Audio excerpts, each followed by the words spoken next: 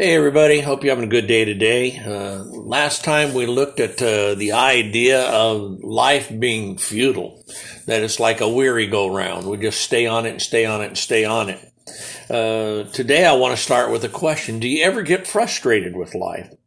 Now, again, I want us to remember, it's not to get depressed about all this that Solomon is dealing with. Remember, his idea is to show us all these things, and then when he wraps this all up, he'll say, here's the meaning of all of it. Here's the meaning of life. Here's the purpose of life. But he wants to see, too often we put our confidence and our trust in the wrong things. And so I'm sure that there's not a one of us who at some time or another has not gotten frustrated with this journey of life. And so Solomon is no different. And in Ecclesiastes 1, verses 8 through 11, we're going to see that. So let's read those verses. All things are full of labor. Man cannot express it. The eye is not satisfied with seeing, nor the ear filled with hearing. That which has been is what will be. That which is done is what will be done. And there is nothing new under the sun. Is there anything of which it may be said, oh, see, this is new? It has already been in ancient times before us. There is no remembrance of former things, nor will there be any remembrance of things that are to come by those who will come after. I think we all agree life takes work. Life doesn't just happen.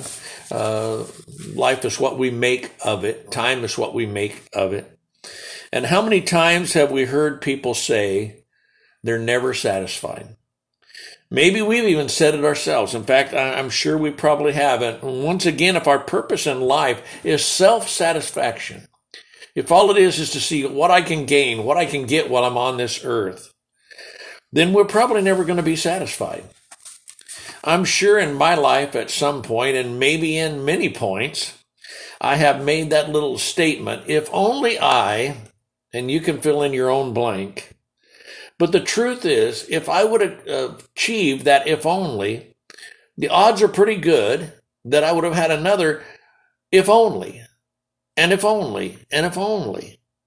Now let me be clear about something here. I'm not saying we should never strive to reach our goals.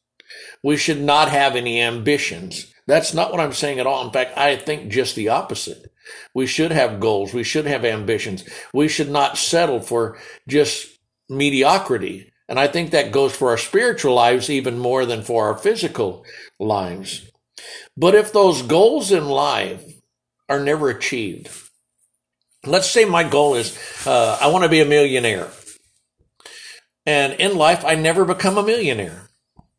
Does that mean my life had no meaning?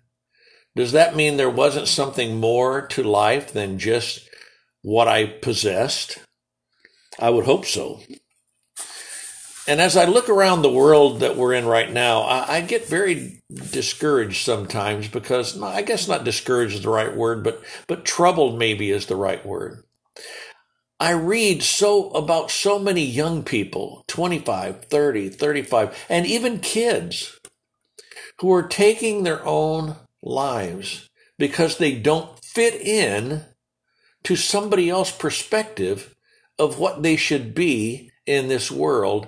And it bothers them so much that they take their own lives.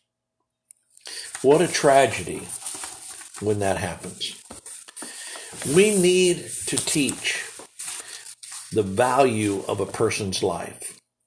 Every single person has great value. And life will throw us a curveball every now and then. And if we have no faith, one feels hopeless and alone. But with God, we're never hopeless. We're never alone. And even though life does have its ups and downs, God is always the same. We spend so much time trying to take care of this physical side, this temporary side, that we often leave out the things for the spiritual or the eternal side. This is why Solomon is having such a hard time with it, because he's only looking at it from a physical viewpoint. The eye is never satisfied. What we hear makes us always want more and better. People are always looking for something new, looking for something on the cutting edge. I've heard that even in the church over my lifetime. We gotta come up with something new in the church. Maybe we need to go back to the old paths of God. Maybe we need to go back to being more concerned about what would be pleasing to God than what I can do to please myself and to be pleasing to others. Solomon continues and says, there's nothing new under the sun. I think I have some new idea. No, not really. Somebody else has already had it. May not be the exact same idea, but along the same lines. He continues by saying, things I've accomplished are quickly forgotten. How true is that? Week after this weekend, we're going to have the Super Bowl. Let me try to illustrate Solomon's point. Everybody's excited. The Super Bowl is here between the Cincinnati Bengals and the Los Angeles Rams. This is something we'll always remember. Well, let me ask you a question. Who won the Super Bowl 5 years ago? Can you tell me that without going and looking it up? Let me ask you this. Who brought you to Christ? I bet you can remember that, because that is a life-changing moment, not just for this life, but for all eternity. I want to close our study today with this encouragement from Colossians chapter 3, verses 1 through 4. If then you were raised with Christ, seek those things which are above, where Christ is, sitting at the right hand of God. Set your mind on things above, not on things on the earth. For you died. Your life is hidden with Christ in God. When Christ, who is our life, appears, then you also will appear with him in glory. Hope you have a great day today, and hope to see you next time. Bye.